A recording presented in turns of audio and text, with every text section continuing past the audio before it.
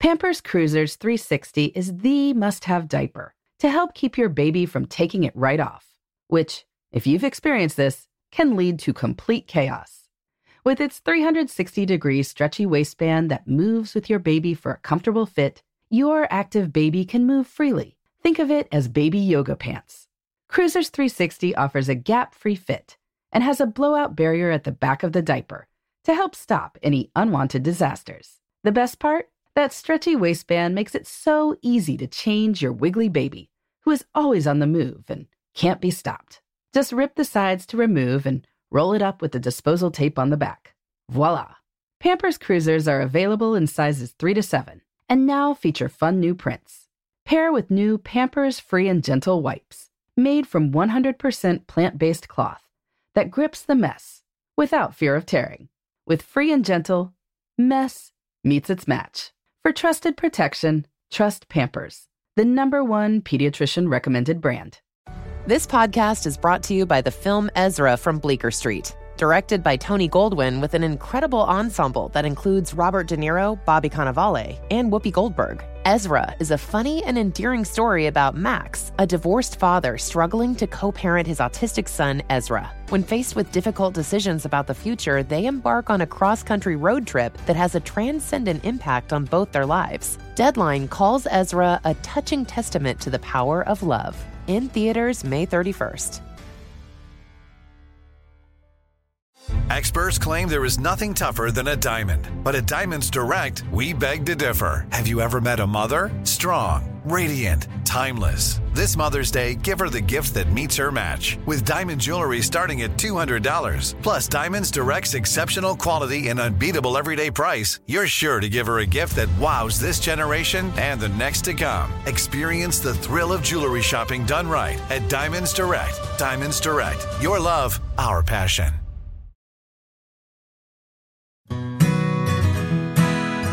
Hi, this is Laura Vanderkam. I'm a mother of 5, an author, journalist, and speaker. And this is Sarah Hart-Unger. I'm a mother of 3, a practicing physician, and blogger on the side. We are 2 working parents who love our careers and our families. Welcome to Best of Both Worlds. Here we talk about how real women manage work, family, and time for fun. From figuring out childcare to mapping out long-term career goals, we want you to get the most out of life. Welcome to Best of Both Worlds. This is Laura. This is episode 196, airing in early May 2021. This is going to be an all mailbag episode, taking listener questions. Some people sent in via Instagram, some through email, even an audio question now that Sarah has her really cool setup. Maybe you can just quickly remind listeners how they can send those. Yes. I embarked upon for my other podcast initially, but then realized, of course, it can serve both purposes. So, although we're not playing the recording right now, I guess, unless you No, we will. We're going to splice it in. You guys are going to get to hear it. Okay. Of course. Awesome. Okay. So we'll be airing the actual audio question. And if you'd like to submit an audio question, just click on the speak icon. I'll see if I can send it to Laura for her to embed into her show notes, but I will, just to hedge our bets, I will remember on Tuesday to also include it on my blog. So as this airs, you can go to my blog post on theshoebox.com and there'll be a reminder of how to submit an audio question. You just click on the SpeakPipe icon and you can use whatever on your phone or your computer, whatever recorder. The questions are limited to 90 seconds because I don't currently have the pro version, but pro tip, you could always extend your question by leaving a second question if it really is longer than 90 seconds. And honestly, most questions don't take longer than 90 seconds to ask anyway, is what I've learned. So they may want to think about changing their business model, but until then, it's a great way for you to put it at 15 seconds and then you have to pay. Then you'll get a few more, a little bit more revenue. But yes, we would welcome more. I think it's really fun to actually hear voices. All right. Well, then we could go ahead and play that question then. If you are set up to do that, let's go for it. Hello, Sarah. Hi, Laura.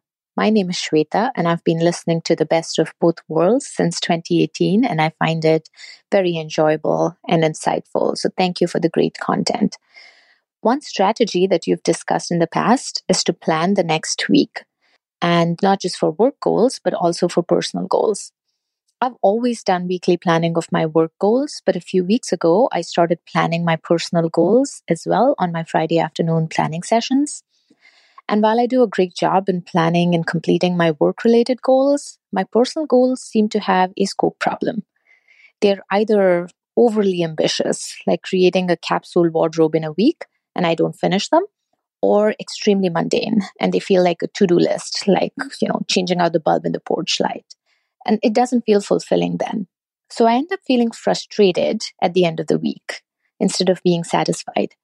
So my question is, how do I set the right scope for my personal goals so that it feels like an accomplishment and not like a burden and not like box checking? Any advice for setting the size of these weekly personal goals would be great. Thank you very much. All right. So that question was about setting the right level of goals for our weekly goals. Laura, do you have thoughts on that? Yeah, well, I mean, this is obviously the challenge of estimating how much we can get done, taking into account what life is like. And what I will say is this is very difficult. It's a time estimation question in addition to a goal estimation question. And time estimation is difficult. Many people do not know how long things they do quite regularly take. I mean, we're even talking things like commuting to work. There are people who don't actually know how long it takes them to get to work.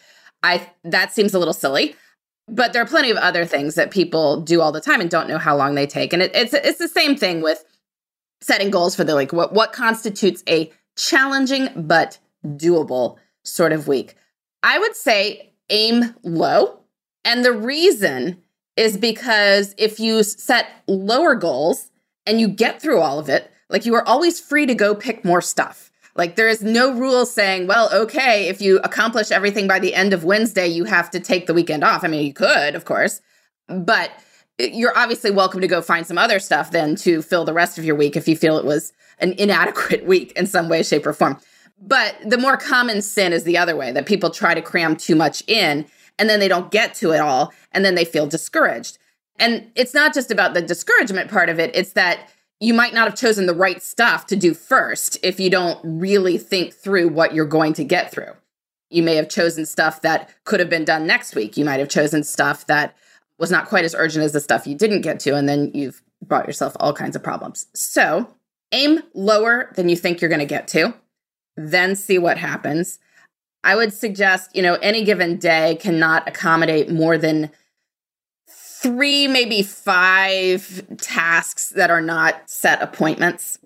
So that might be a good way to kind of aim for. Like if you've got 4 meetings, then set yourself 3 other tasks around those meetings. If you've got 1 meeting, maybe you could do more like 5. But if you have a good sense of how the week is shaped like that, then you can allocate each goal to a particular time. And if it's like, wait, I don't think that's going to fit, that's a good sign that it's not going to fit. Yeah. So the time, sort of a modified time blocking approach is what you're suggesting, it sounds like. Now, this person specifically, and I apologize because Laura was not able to hear the entire question right now. I summarized it, but they were asking about personal goals in particular, in addition to work goals, and how to make sure that they're not like too trivial. So they just feel like little tasks, but not too much where they really overwhelm themselves. And I don't have a great answer other than trial and error. I mean, if you pick a goal one week and it just seems like it's too much, then think about whether that might be a specific goal you want to divide into pieces. For example, you guys know I was working on doing an organizing program of my home, and it quickly became evident that doing one step every day was not going to be doable for me. So I had to figure that out by trial and error, and then decided, you know what, I'm going to do a couple of these actions per week.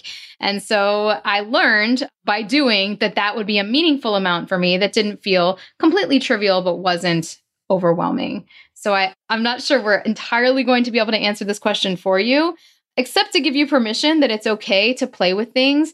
And especially learn from the times that you do choose too many things, how you might be able to break those down to make them more manageable to fit the time frame of a week.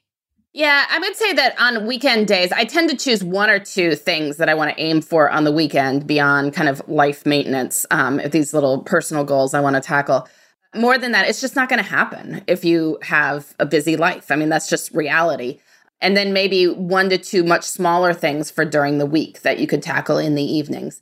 So that just as a general rule of thumb. And so apologies for having gone on about work-related time estimation, not having heard the actual question through the magic of podcasting. It's going to get spliced in later.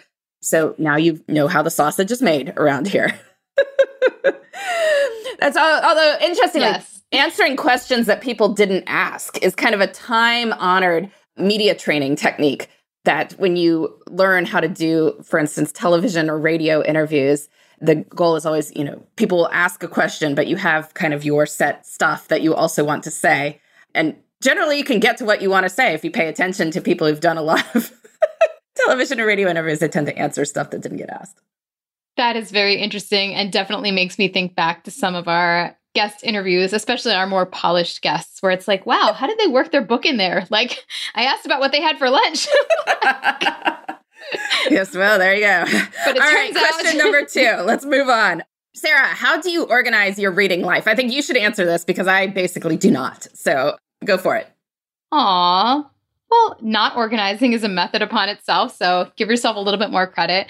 So I do tend to have a rough plan of what I'm going to read for a year. I know that sounds like a lot. I've been doing it for the last 3 years, and that doesn't mean that So first of all, let me tell you, my reading list making is definitely a testament to my satisficing nature. I'm sure it's not like the absolute best curated list I could possibly create of the books that were made for me to read. But at the same time, if I'm reading like a slew of really good books, then to me, it doesn't matter if they're like the absolute best book I could have found to, meet some arbitrary goals. So I make these lists and I don't like totally belabor them. I just kind of like have a little Apple Notes document. And if I hear of something, I'll put it on there. And then I'll dig deep into Modern Mrs. Darcy's recommendations and some other podcast recommendations that I've been getting into. I've been into the 10 Things to Tell You podcast lately, and then a lot of times she has a lot of book recs that sound fascinating to me. So I've been adding some through that.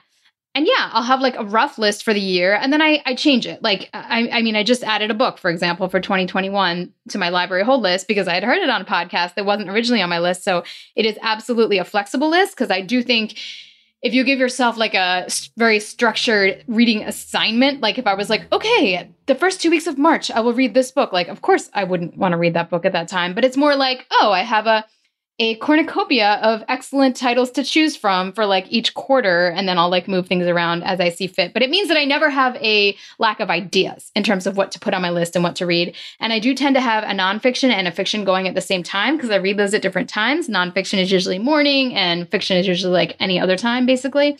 And I also will say that I make a point of kind of playing with and keeping up to date my library hold list at least monthly, usually more often because I'll get texts from the library that something has come in and that makes me, add things or want to change my list or put a hold on hold as you can do.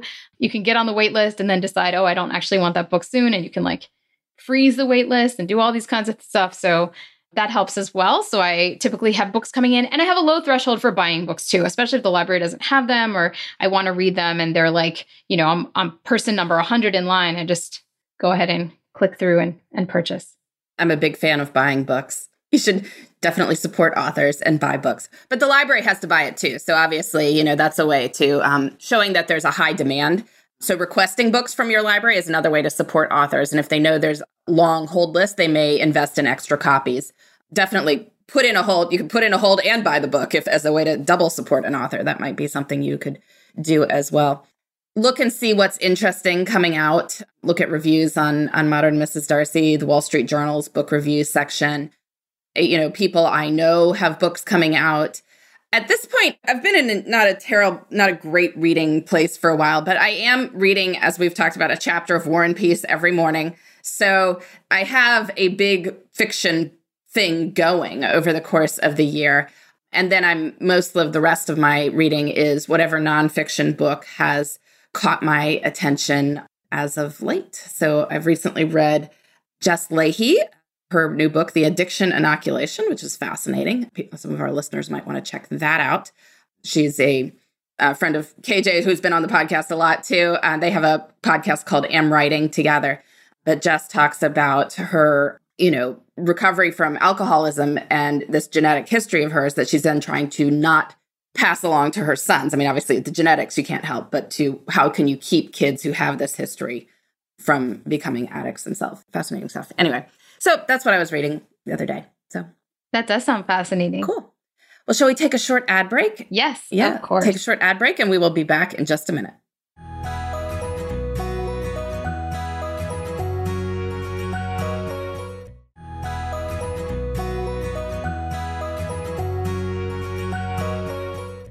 Well, we are back with an all mailbag episode taking listener questions. This one came in through Instagram. How do you navigate gifts from grandparents? I don't want lots of stuff, but don't want to upset them. All right. Well, Sarah, you have thoughts on this? I consider myself pretty lucky in this regard, in that I think both sets of grandparents are cognizant of the fact that I don't want a whole slew of random stuff cluttering the house. Although we do. I mean, we totally do, by the way. Just don't get any ideas that we have this like uncluttered house. But just, I guess, not to add to it supremely. And so they typically ask, and I don't know if I started, like, I don't know if I somehow, who knows, maybe it's just that they listen to the podcast and read the blog. I don't know that that's a strategy for everyone, but I think you can make it known that you are, trying to reduce, you have tons of plastic toys, for example, or like you don't need any more Legos or whatever the thing is. And you can provide suggestions, because a lot of times all grandparents want is to delight kids. And if you say, hey, my kids love to have a museum membership and you could take them, like that would be a wonderful grandparent gift. Or even something like some kind of digital membership. These days, there's a lot of gaming things if you don't want stuff and you want more technological stuff. Or we have gone to like the Doodle Crate, which is like the art version of the Kiwi Crate, which it does sound like a lot of stuff because they're shipping stuff to your house, but it's all kind of like consumable stuff. Like once you've completed the project, then it's done and it's not taking up space in your house. And I ask for those things. Like when I'm asked what the kids want, I ask, or I even volunteer like, hey, if you need ideas for X, Y, or Z's birthday, they've been talking about this, or this. So I think the more that you kind of in a positive way shape what you are interested in getting, the more that should hopefully help prevent a deluge. And I think in the worst case scenario, you can always keep something for a short amount of time. You don't have to necessarily keep something forever just because it's been gifted to you. You could re-gift it to somebody else after a month of use if it's taking up half of your playroom or something like that. Yeah, I would also say that, I mean, sometimes people get a little bit overly obsessed with having zero clutter and zero stuff. And I think that's an impossible goal when you have small kids. I mean, I don't know what exactly this person's threshold is, but, I had a question on Instagram recently of somebody was like, oh, I'd love to do puzzles with my kids, but I don't want stuff in the house. And I'm like, they didn't want to have any puzzles or Legos in the house that they would do as a fun activity with their kids because it might be stuff. I mean, it's just, I'm sorry. Have your fun. Let the kids have their fun. You deal with the clutter later. If you want a house that's going to look like a magazine, like, I'm sorry, it's just going to not happen until the kids are older. And I think we need to learn to let go a little bit and be okay with that. No, I'm not saying that if you live in an 800 square foot apartment and your grandparents get you this, giant, like 3-set Barbie castle, like 3 Barbie castles in a row or something like that might be problematic. But, I think at least leaving yourself open to a little bit of stuff is okay. And as Sarah said, you can move it out after a while, after the kids have played with it, if you want to move on to something else. I think it's only the people who like either haven't had kids or just have one 8-month-old that have the fantasy of no stuff. Like, I think I had that fantasy, but it's untenable. It's untenable. I would like to hear from someone. I don't know. Well, maybe it was. And it's okay. Yeah. It's okay. No, I mean, I would say, like, don't not do puzzles with your kids because the puzzle will be there. Like, don't not build a Lego set with your, preteen because then the Legos will be there. This just seems like a, strange way to organize your life, that you're so into not having clutter that you wouldn't do things. I don't know. Anyway, Sarah, what tasks do you find become equal with your partner most easily? And as a sort of corollary to that I'm adding, what are the things that you think are hardest to make equal? Or shouldn't be equal, I guess, because not everything has to be. I think the question was, and this is probably my fault, what is the most likely to become unequal? But I think we should answer it in the positive way. Okay. First, perhaps. I don't know. I always feel like when there's a very clear delineation of I'm doing this and you're doing that helps. Like recently our kids were going to do ice skating and there was like an issue where like we had credit sort of. And I am like the kind of person who hates asking for stuff from businesses. And my husband's like, well, why? It was a birthday party we didn't do. And I'm like, great. You are totally in charge of ice skating now. I don't want anything to do with it. Like you call them, you work with them, whatever. And he did it. Like, it's fine. And of course, he's always right. They were like, oh, we're happy to, accommodate your credit or whatever. But I just hate doing that. Anyway, sorry, that's a total digression. But I think that it helped that it wasn't like, oh, well, you call and then I'll do this. It was like, you're in charge of that. And I think about like your kids and doctor's appointments. I remember your husband typically. Well, that's sort of a mix. With 5, there's just a lot of them.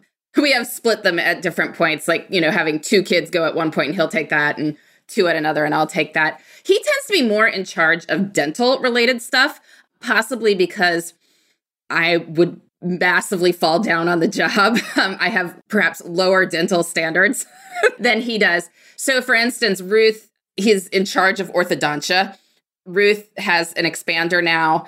I don't even know how to do it. He's been doing it every night. Now, of course, that works because we're in a period of time where he's still working from home. But, again, it's like when one person has totally different standards from another, I guess she was sort of obvious, but he's like, well, I want to take Sam in to, get him evaluated because I think his lower teeth are crooked. And I'm like, who cares if your lower teeth are crooked? No one sees them anyway. I wouldn't have brought him in.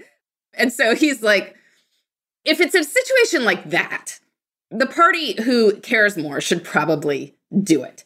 If you evaluate the various spheres of life, you may find out that there are certain things that one of you cares more about than the other. And some of it obviously is going to split probably stereotypical gender lines. Like my husband tends to do more of the home repair stuff. He's like, well, I called the, AC guys to get them to come in to service it. And I'm like, oh, that. Yes, that. But, then there's other stuff that, like, I'm pretty sure the summer camp spreadsheet would not happen if it were not me doing it.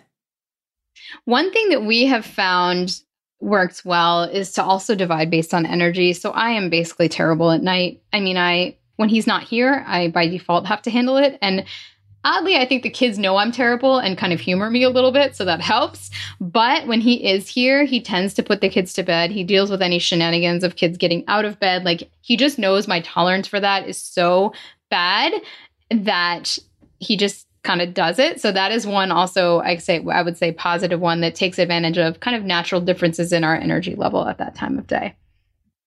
Yeah, I'm trying to split the sleep disruptions more evenly right now, having some challenges with it. Although, what I'll do, I'll go sleep in the guest room. And so then Michael is in the room with Henry in the closet, right? Some nights. But I would love to sleep past 6. And so last night I was in the guest room and I'm like, please give me till 6.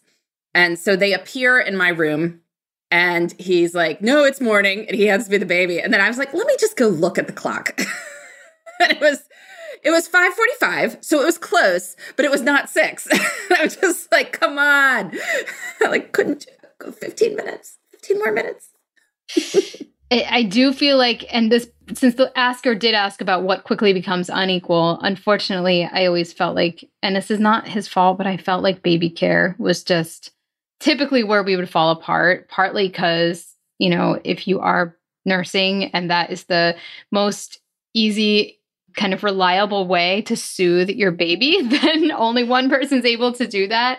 And then sometimes that just sort of extends over to like, you just end up being the baby wrangler. So there have been times when I have had to say like, and this is more applicable when our kids were younger, but I would just be like, I have been with the 1-year-old the entire day and you've been doing fun stuff with the big kids and we need to like consciously trade. And then he does. And he's like, oh yeah, you're right.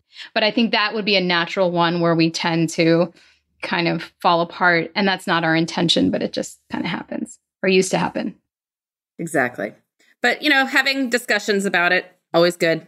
Obviously, this could be a topic of a whole episode, but, I think in general, making sure that you are aware also of what your partner is doing, because this does happen sometimes. As, our past guest, Tiffany Dufu, talked about in her book that she and her husband made the list of the things that she was doing. She made the list first, and it's like, oh, I'm doing 50 things and you're doing 2. And it's then like, well, he could list 50 things that she hadn't even thought of. And so it was, there are things that happen, like our bike tires get, inflated, balls get inflated, plants appear in the backyard. Like, these are just things that happen. And I don't even think about it. And so, I could then say like, oh, well, gosh, why was I up at 5:45 instead of 6? I mean, it's because he was up since 4. Like, he was up with the baby since 4, gave him to me at 5:45. Like, apparently, we gave him to that. But it was, it's just, you want to make sure that before you think things are terribly unequal, you take a good look at what is really happening and see what they think might be unequal too.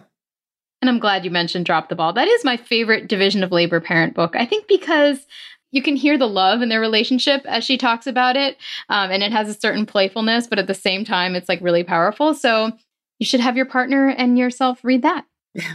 Apparently in their case, he was the one getting up with their baby all the time. Like, she slept really deeply. So there you go. Splits differently, different ways.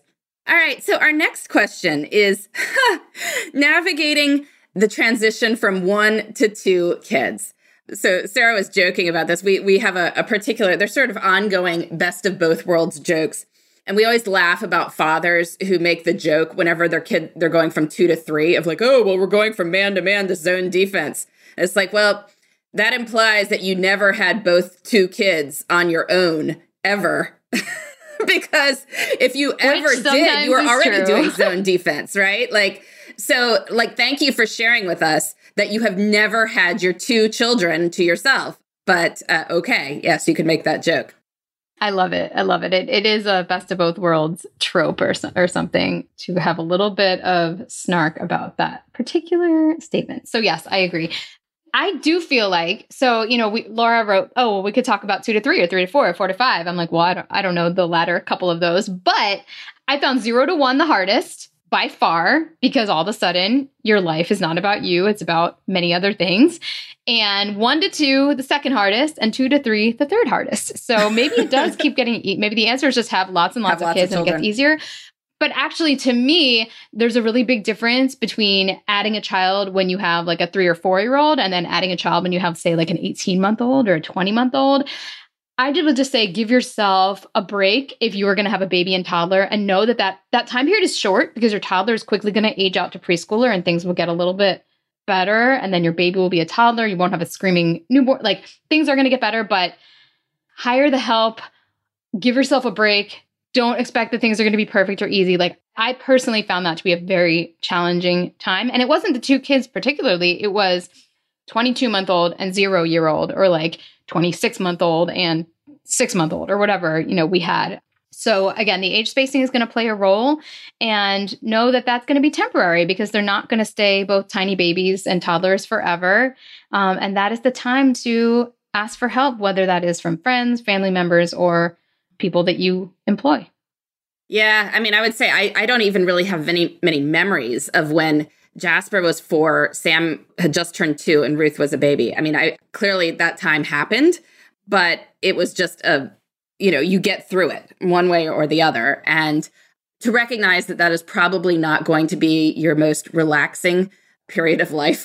When if you have, for instance, 2 under 2 or 2 under 3, 2 under 2.5, whatever. I mean, these are just really, really challenging times. Yeah. The baby is actually, you can put the baby down, and like, especially if the baby isn't mobile, they're not going to go anywhere. Like, they're not going to get into trouble. So you might be better off focusing on your 2-year-old at that point, and, viewing that is the more immediate pressing issue.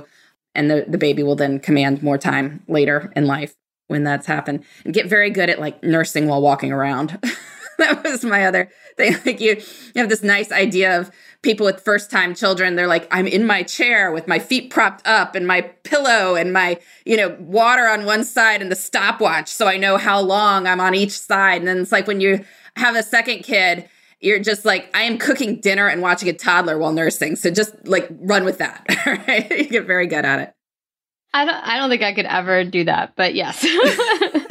Sounds awesome. But I did a lot of sit on the floor and play with toddler while nursing. Yes, exactly. Common.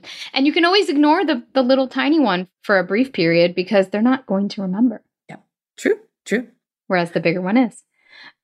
All right, Sarah, so this next question is particularly for you. How do you save energy for after kid bedtime? This person says, I'm so often falling asleep and get nothing done. Is it for me? Because I don't have any good answer to this. I think it's for you. You're more likely to actually.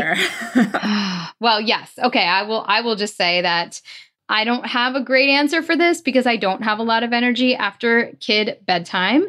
I set my sights really low in terms of how much I am going to do or experience. If I get 30 to 60 minutes to either read or hang out with my husband, then that is a win. I do get more on weekends because I tend to sleep in and then I'm less tired. But, the flip side of getting up early is you can't then stay up till midnight. I mean, maybe some people can, but I definitely cannot. So I'm usually in bed by 9:30 to 10 and my kids go to bed at like 8:30 to 9. So you do the math, there's not a lot of window in there. And you can imagine that's not a super high energy window either. So I think it's okay if that's not a time you get a lot done. I think being realistic and knowing that, that's my 30 minutes of wind down time. If that's all you really have, then maybe that's okay. Maybe that's your quote unquote season right now. Yeah.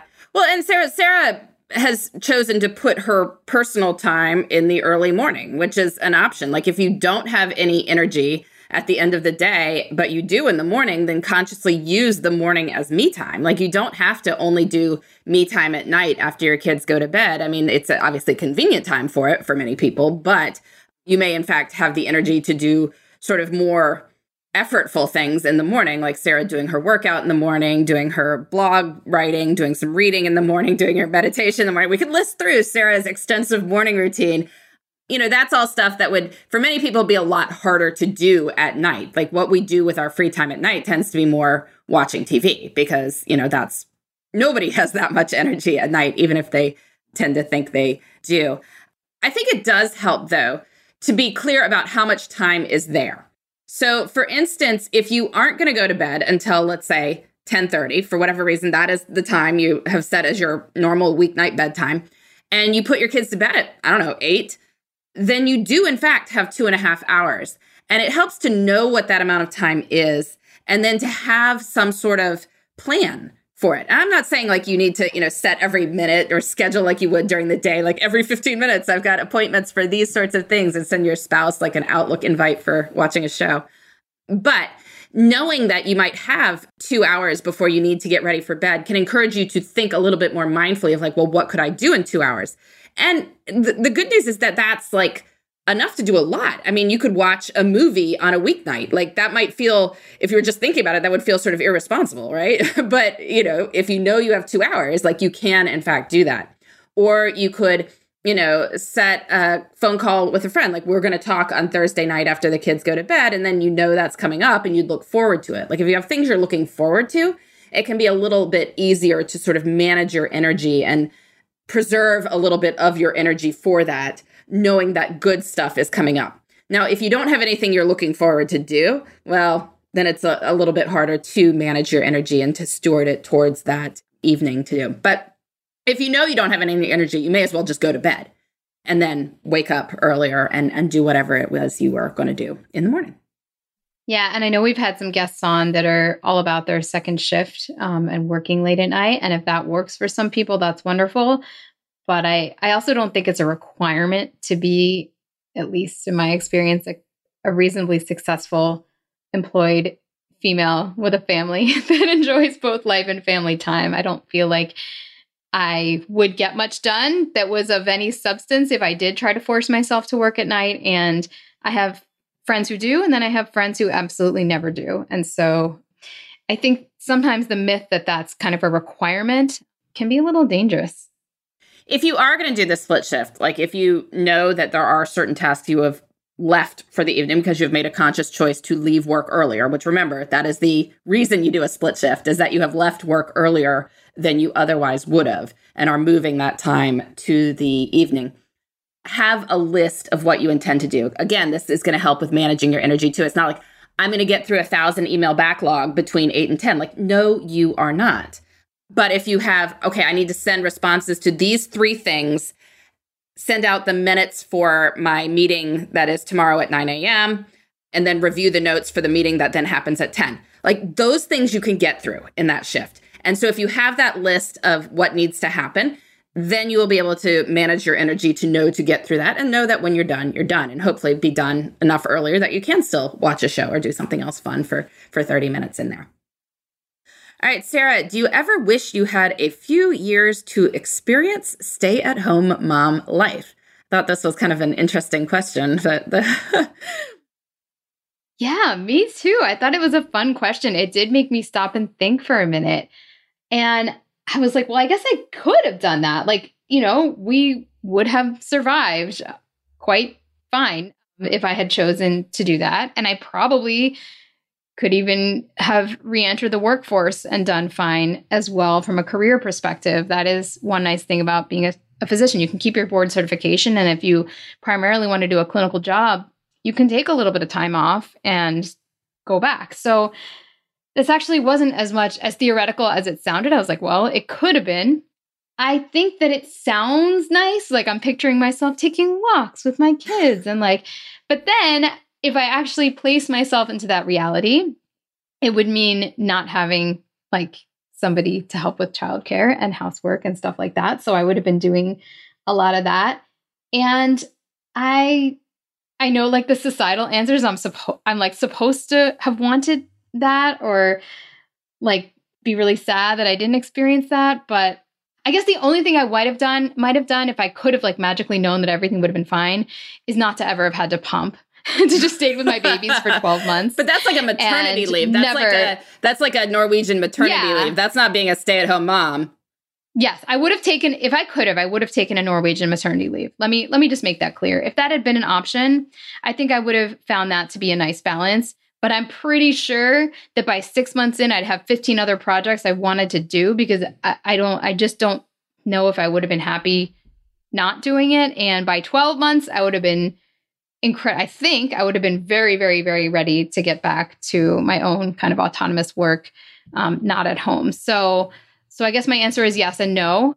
But I could I sort of answer my own question. In theory, I could have done that and I didn't. So I guess I didn't want to. Now, do we all wish we could live our lives 10 times and experience it all types of different ways and see what was fun? Sure, but we don't get to, sadly. Yeah. It's a nice idea, though. Be a good sci-fi book. Sarah and I have both kind of chosen not to do that. So in the sense of did we ever wish we could experience? Well, no, because we chose not to, right? And so that's kind of, the nature of that question, right? And it's also I'm not sure what would be so incredibly different from the experience I've had. Because I've been with my children on enough days that I'm quite aware of what's involved in caring for them. I have had many a Tuesday when I have not been working for some reason or another and have done stuff with the kids. I've had weekends and stuff. I'm there quite a bit. I'm at home. So it's not particularly some world that I feel like I've missed a huge amount on. In my feeling, I've gotten to do a lot of that really cool stuff that might have been, done as a stay-at-home mom, only I've also gotten to have a really cool career too. So I guess my answer is no. I don't wonder what it would be like because that's not what we've chosen to do. Well, this has been Best of Both Worlds. Sarah, unless you have something else you want to add to that. No, I just think that was such a fun question. So thank you for asking it. Yeah, thank you for asking that. And to our listeners, you have also permission not to have the feeling that, you've missed it. I know there's this sort of idea that you're supposed to be guilty or wistful or whatever. And if you're not, you're not. I'm sure many people have experienced a great amount of time with their kids. That's the whole thing we say. With Best of Both Worlds is even if you are working a full-time job, there is a lot of other time that you experience with your family as well. So it's not quite the trade-off that people often think it is. All right. Well, speaking of that, this has been Best of Both Worlds. We've been doing our mailbag episode, and we will be back next week with more on making work and life fit together. Thanks for listening. You can find me, Sarah, at theshoebox.com or at @the_shoebox on Instagram. And you can find me, Laura, at lauravanderkam.com. This has been the Best of Both Worlds podcast. Please join us next time for more on making work and life work together.